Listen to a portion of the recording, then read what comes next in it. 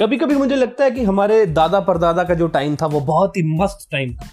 वो जब भी कभी लो फील करते थे या उन्हें अपनी जिंदगी से कुछ शिकायतें होती थी या उन्हें लगता था कि उनकी जिंदगी में कुछ कमियां हैं या उन्हें लगता था कि उनकी जिंदगी बेकार चल रही है या उन्हें लगता था कि उनकी जिंदगी से बकवास जिंदगी किसी की भी नहीं है, तो वो चुपचाप से जाकर एक कोने में बैठ जाते थे।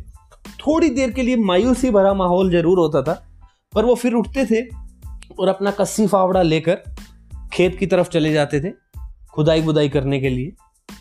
उनकी सोच ये थी कि उतार चढ़ाव जिंदगी का सिर्फ एक पहलू है और जिंदगी का हर एक पहलू खुल के जीना चाहिए।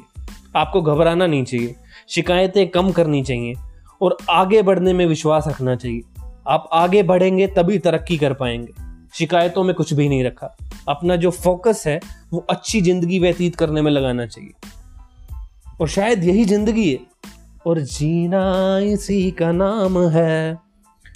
पर आज अगर आज आप 5 मिनट के लिए भी लो फील करते हैं ना, सिर्फ 5 मिनट के लिए भी, आपके इंस्टाग्राम फीड पर, आपके फेसबुक फीड पर आपको 251 ऐसे इमेजेस दिखेंगे जिसमें लोग अलग अलग तरीके से अपनी extraordinary, outstanding, out of the world, fulfilling, amazing life की दास्तां बयान करने में लगे हुए होते हैं। और कुछ इस तरीके से: feeling peaceful at Maldives, feeling relaxed at Goa, feeling adventurous at Dubai, feeling out of the world at Bali, pumping muscles at Gold Gym, drinking beer with 5 more friends at Casino Royale।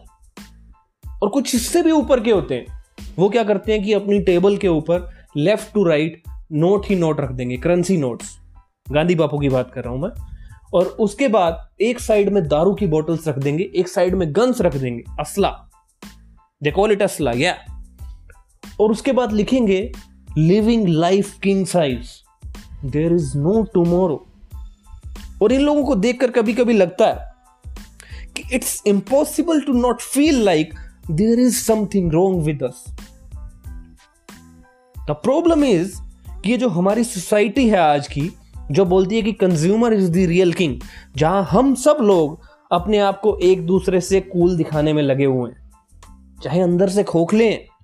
सच बात है, हम इस society ने एक ऐसी breed को जन्म दिया है जहां पूरी की पूरी जनरेशन नेगेटिव एक्सपीरियंसेस से डरती है।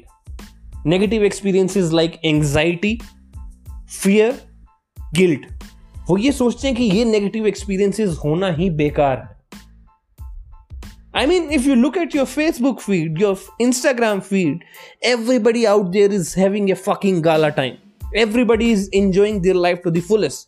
Everybody is super rich. Everybody is traveling the world.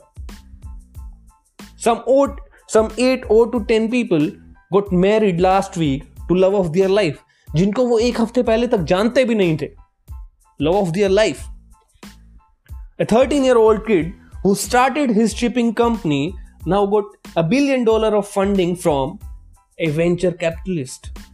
And another kid who got instantly famous through some online app and now sitting on your head 24 hours. Meanwhile, you are stuck at home eating popcorns, watching Netflix, and you cannot help but think your life sucks even more than you ever imagined of. Let me give you some examples how this thought process is causing you some real damage. A friend of mine who is into sales, now you know sales is a target oriented job. तो उसने अपने boss को बोला कि boss, मेरे पास इस month के लिए एक बहुत ही बेहतरीन प्रोस्पेक्ट्स का पाइपलाइन रेडी। और उससे बॉस ने जब उसको देखा और बोला कि बेटा शाबाश, इस बार तो तू अपना टारगेट ओवर अचीव करेगा, वो भी खुश हो गया। पर जैसे जैसे दिन आगे बढ़े उसका एक एक करके हर एक प्रोस्पेक्ट गिरता चला गया। उसका हर एक प्रोस्पेक्ट ड्रॉप हो गया। उसका कारण ये नहीं था कि वो जो मेरा फ्रेंड है वो रिलेशनशिप बिल्डिंग में कमजोर है, वो फॉलो अप लेने में कमजोर है, नहीं। उसका कारण ये था कि मार्केट में उन प्रोस्पेक्ट्स को उससे बेटर डील मिल गई थी जिसको वो इनकार नहीं कर सकते थे। पर अब मेरा जो दोस्त है वो इस बात को कन्फ्रंट करने में डर रहा है अपने बॉस के सामने, और उसे पता भी नहीं है उसका ये जो डर है वो एंजाइटी क्रिएट कर रहा है, और धीरे धीरे उसकी एंजाइटी बढ़ रही है, परेशान हो रहा है, उसका स्ट्रेस लेवल बढ़ रहा है, उसके रिलेशनशिप को वो हैम्पर कर रहा है, उसे पता ही नहीं है वो सब, उसकी हेल्थ डिग्रेड हो रही है। और उसके बाद उसका एक कोलीग जो है उसको ये कन्विंस करने में लगा हुआ है कि तू स्मोक करना स्टार्ट कर दे, ड्रिंक करना स्टार्ट कर दे, सब सेट हो जाएगा, ये स्ट्रेस प्रेशर ये कुछ नहीं होता, सब सेट हो जाएगा, स्मोकिंग कर, गांजा फूक। गुड है यार। एक दूसरा केस आपको बताता हूं। कुछ दिन पहले मेरे पास एक ऑनलाइन क्वेरी आई जिसमें एक जेंटलमैन ने मुझे बोला कि मुझे सीरियस एंगर मैनेजमेंट इश्यू है, एंगर प्रॉब्लम है बहुत बड़ी, मैं अपना गुस्सा बर्दाश्त नहीं कर सकता हूं, काबू नहीं है मेरा अपने गुस्से के ऊपर। जब भी मुझे गुस्सा आता है तो मैं दीवार को पंच करने लगता हूं, अलमीरा पे मुक्का मारने लगता हूं, छोटी से छोटी बात पे मुझे गुस्सा आ जाता है, सिली से सिली बात पे, स्टूपिड से स्टूपिड बात पे, और मुझे पता ही नहीं है मुझे गुस्सा क्यों आ जाता है। और जब मुझे बाद में थोड़ी देर के बाद एहसास होता है कि मैंने ये कर दिया तो मुझे अपने आप से नफरत होती है, और मैंने ये नोटिस किया कि उसको इस बात से स्ट्रेस बढ़ रहा है, एंजाइटी बढ़ रही है, उसको गिल्ट फील हो रहा है, और वो अंदर ही अंदर खत्म होता जा रहा है। और हम में से बहुत सारे लोग, बहुत सारे क्या ज्यादातर लोग, अधिकतर लोग किसी ना किसी बात से वरीड है कि कहीं ये बात गलत ना हो जाए, कहीं हम गलत ना कर दें। हमारे मन में इतना खौफ है गलत का कि हर बात को हम गलत ही नजरिए से देखने लग गए हैं। हम कभी ये सोचते नहीं है कि मैं कभी सही भी कर सकता हूं क्या। हमारे माइंड में प्रेशर इतना बन चुका है कि हमें अपने ऊपर ही विश्वास नहीं है कि मैं सही भी कर सकता हूं क्या। और इस सब का कारण क्या है? टीवी ने, सोशल मीडिया ने, न्यूज चैनल वालों ने, सब लोग मिलकर हमें यह विश्वास दिलाने में लगे हुए हैं कि the key to a good life is a high salaried job, a fancy car, hot girlfriend और boyfriend, a good flat which has a pool on its terrace. The world is constantly telling you that the path to a better life is more.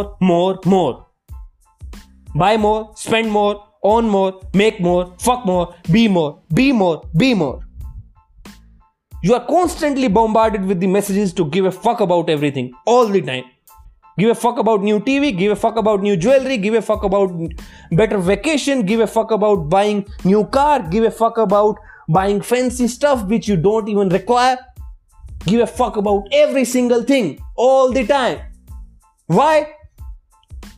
My guess, because giving a fuck about every single thing is good for the business, good for the economy. And while there's nothing wrong with the good business and the good economy, the problem is that giving too many fucks is bad for your mental health. It causes you to become overly attached to the superficial and fake, to dedicate your life to chasing a myriad of happiness and satisfaction. Remember, the key to a good life is not giving a fuck about more. It's giving a fuck about less. Giving a fuck about only what is true and important. Thank you for listening. Hope you understand this.